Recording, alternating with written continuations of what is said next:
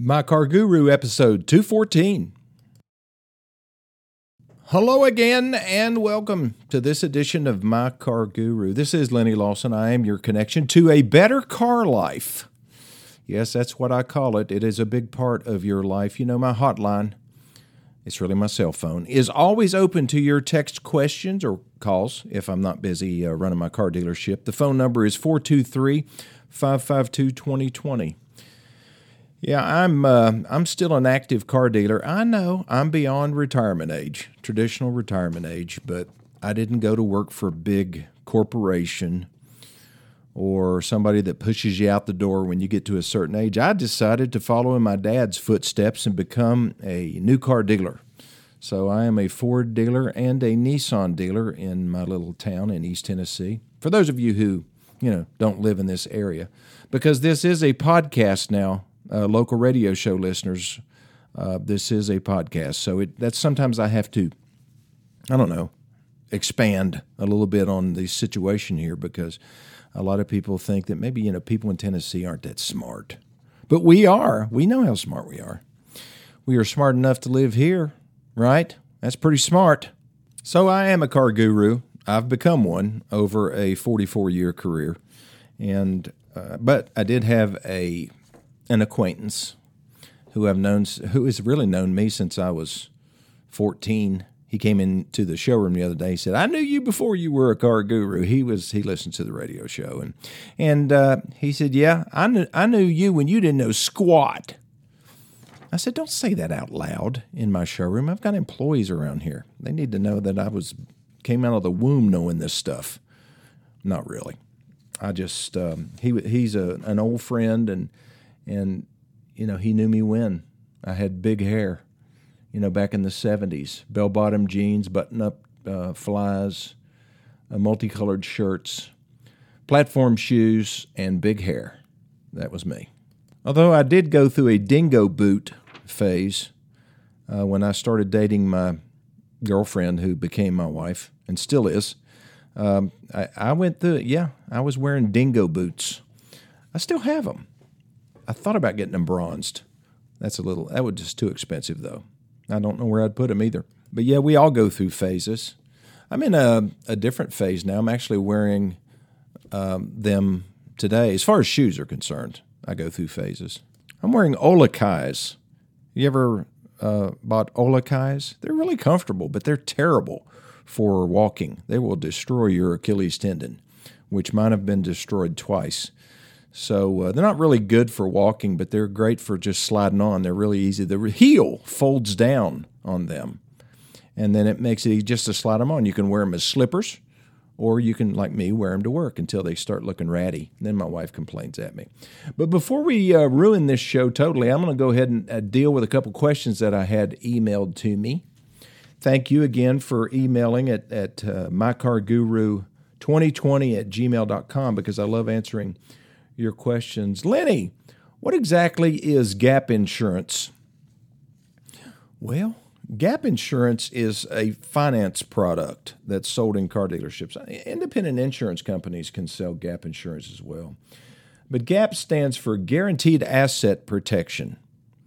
And basically, it steps in when your insurance company, let's say your vehicle is stolen or it's totaled. It's total loss. That's the only time that gap insurance applies. It doesn't apply to a collision that is repairable. You get your car fixed, Gap is not paying anything. So, they step in and they pay the difference between what you owe on your vehicle and what the insurance company is willing to pay you for your vehicle. Now, in recent years, that hasn't been a problem because used cars and trucks and SUVs have actually appreciated in value. Therefore, the Gap underwriters have looked pretty good, because they haven't been paying as many dollars in claims. But gap insurance is something that you really need to think about whether you need it or not. If you are, let's say that you're not paying anything down on a 84-month finance contract. Might be a good idea to consider gap insurance as long as they don't overcharge for it. What is overcharging for gap? Probably anything north of $800 to $1,000. If you're paying $1,400, $1,500 for Gap, you're getting ripped. So don't buy Gap and pay too much for it. Also, don't buy Gap if you pay a lot of money down. You don't need to. It's just not necessary. There's not going to be a gap. Your insurance company is going to be able to pay off your unpaid balance on your loan. So you don't need Gap. And don't let some finance manager talk you into it. Okay, other question. Lenny, should I be concerned about the limits of liability on my insurance policy? So I guess they're talking about their car insurance. And yeah, as litigious as this society is, people like to sue others, especially if they're injured in a car wreck.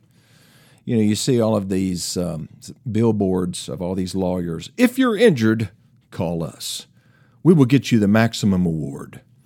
That's, just driving down the interstate, you're going to see a lot of those billboards. And it makes me think, well, maybe I ought to increase my limits. I have a huge liability policy because I own a business, and it's called an umbrella liability policy. So it just makes me feel protected. You might want to consider, a lot of liability policies are limited to $25,000 bodily injury per person, $50,000 per accident limit, and $10,000 on property damage. I don't know. I mean, if you run into somebody's, water fountain, it could cost $10,000. So I would at least kick it up to the 100, 350 limit, which is 100,000 bodily injury per person, 300,000 bodily injury per accident limit, and 50,000 property damage. But you can buy an umbrella policy too. They're not that expensive, and you can ask your agent. If you own property, let's say your house is paid for. Let's say that, you've got a little nest egg and you're pretty secure. If you go out and run over somebody, they're going to come after you. And you might want to get like $1 million umbrella. It's not that expensive.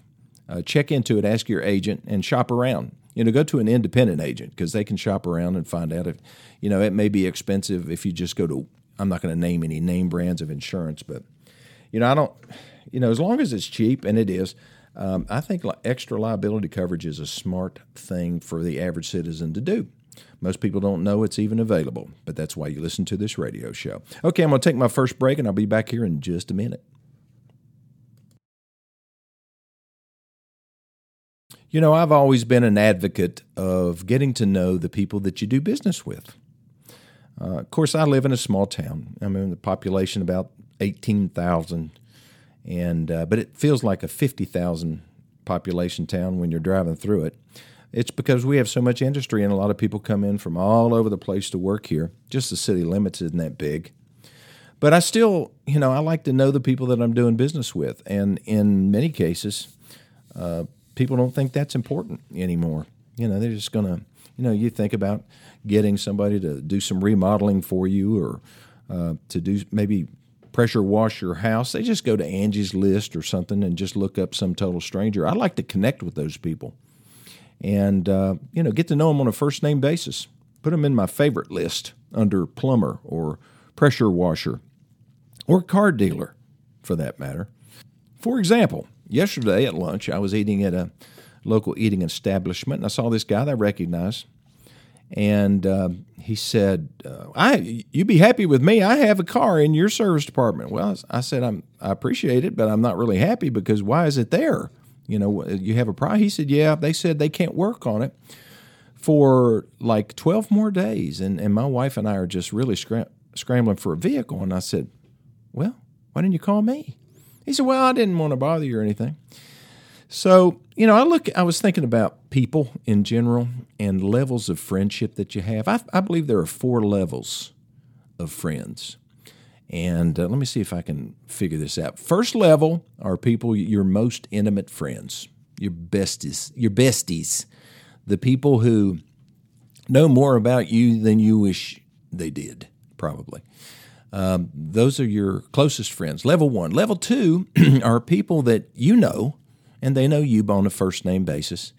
And occasionally you might get together and do things, and you're friendly and go maybe watch ball games. You're not going to be invited probably to their house to eat. You're not that good of friends. You're not level 1, but you're level 2, and that's a good place to be as well. Level 3, they know you, but you're not really sure what their name is. Well, this guy was level 3. I wasn't exactly sure. So, and then all of a sudden it came to me and I remembered.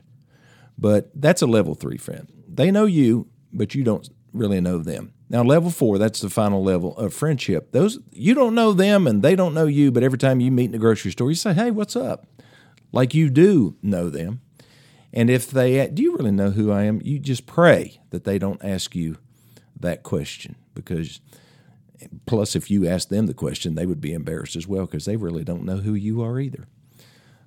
So anyway, I thought you might need that lesson on friendship. So I ran into this level 3, and he said, yeah, I've got my car in your shop and I'm just without. And I said, well, you should have let me know that. Of course, he does know who I am because he's level 3. And so he said, well, that's great, but what do I said, listen, come to the dealership after lunch and I'll give you something to drive. Really? Yeah, that's what I do. I didn't say we're level 3. I was treating him like a level 1, but I try to treat everybody like a level 1. And so he said, well, that'd be wonderful. And this is a guy that needs his vehicle for, his business. And so now he knows me. I gave him my business card. I gave him my it has my cell phone on it. Now, granted, I am probably one of the most accessible car dealers in the world because I choose to be. But and you may not be able to get to the dealer, but you can know, like a service advisor, somebody that works in the sales department, especially the person that you bought your car from. Of course, there's no guarantee that he'll remember your name. But you want to find, those people that work in the store that you can connect with and go back to whenever you need something. I mean, I used to make service appointments for customers. I said, listen, if they just bought a car from me, and I said, if you ever can't get through the service or whatever, just call me. Here's my phone number. Back then, I didn't have a cell phone. Here's my phone number. Just call me, ask for me, and I'll make your appointment for you, and I'll make sure they take good care of you. Really? You'll do that? Yes, that's what I do.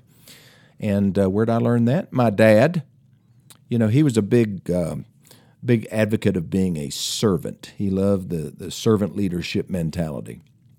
And, you are rewarded when you do that kind of stuff with people's business. You get their trust. You don't want to ever let them down because you know how costly that can be. The old rule was that if you I guess made somebody mad in your business, they would tell at least 5 people, or maybe it was more than that. But they'd never come back to you either. So you lose them and you lose probably 5 or 10 other people. Now, with Facebook and Twitter and all the other things, they can destroy your reputation. Google ratings, that's another way to do it. I always hope that if somebody is upset with me, that they'll give me an opportunity to fix it, and one of my employees. So I brought one of my employees in a little while ago, and I want to go over what I talked to him about. This is about relationships, and this is what I preach in my business, how important it is to connect with people on more than just a transactional level, but connect with them on a human level. Think about their life and what they're going through and make your decisions based on that, because they don't necessarily care what's going on with you personally. The fact that you're having problems at home or, some other kind of an issue that you're having a bad day. To them, every day they come up to you, they want to be served, right? They want to be taken care of, and they would prefer to be taken care of by a person who really cares, and you demonstrate that by your actions. So here's the couple of the questions that I asked him. Okay, and most of these questions have to deal with convenience for the customer. So the first question I asked him, if someone comes in for a scheduled appointment for a repair and then decides that they also suddenly need an oil change, will they get it today? And he said, well, not always. He said, because we don't have it scheduled for them to get an oil change. I said, you mean we can't do an oil change for somebody on the spur of the moment? Well, I guess we can. Not always, though, because everybody's busy. Okay, that's just something I wanted to know. Okay, another question that I asked him was, what would you do to improve the customer experience in our write-up process, keeping customers informed with updates, and delivery process? Oh, he gave me all kinds of little ideas. Sometimes if you don't ask people their opinion, you'll never get it. And especially if, they think you're, okay, so I'm the owner of the dealership, and they maybe don't see me as often as they see their cohorts, in the department and stuff. But when I come through, maybe they think that I'm too busy and don't think they're important, but nothing could be further from the truth. And if they really feel that way, then I haven't done my job. I have to make sure that every employee in my business knows and understands that I'm available to them. Now, I might not be available on demand, but I have to be accessible. But, who has to open that door? Not them. Now, I have some of my employees that will. They'll come a knocking, and they would do from day one. Matter of fact, I've hired some young guys. Here I am, an old man now, and I've hired some young guys, and they start right off the bat saying, "What do you say, Lenny?" And that used to bother my dad, but that doesn't bother me. I just roll on. But still, those people who don't feel comfortable talking to the boss need to feel comfortable, and you have to create that setting. Don't you agree? I think that's important. So anyway, he came up with some ideas. He just, right off the top of his head, now he'd been thinking about these things, but I was farming, we plant seeds, we tend the crop, and the crop is, the product that we produce, and we want to make sure that crop is top quality, very edible. And if we're not taking care of it, and the people who are tending our crops, then we're going to have dissatisfied customers, and we're going to have defection. And that's the worst thing that a dealership can have. We want retention, not defection. What makes people defect? What's when they don't get what they want, when we don't make things convenient. We're not just competing as a car dealer with other car dealers. We're competing with the experiences that people have with other businesses. We're competing with Amazon. If somebody wants to order floor mats, we have to make it as easy as Amazon, except we have to go above and beyond that, because we're not going to deliver it to their door necessarily, but we might have to. We can. I guess we can have something shipped to somebody's door.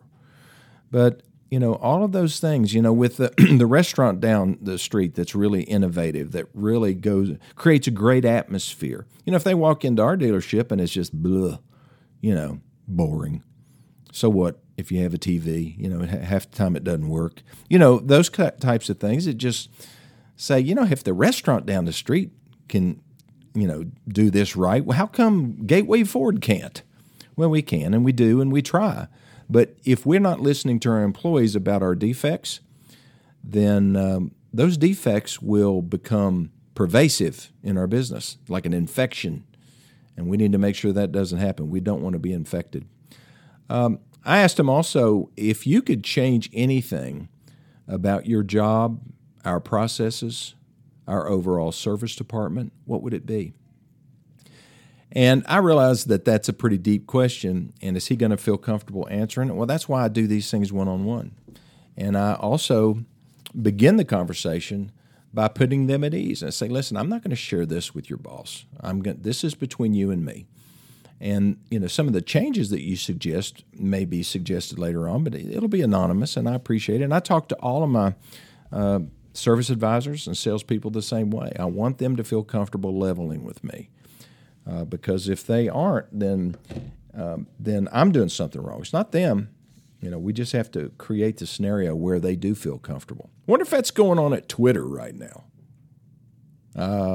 Probably not.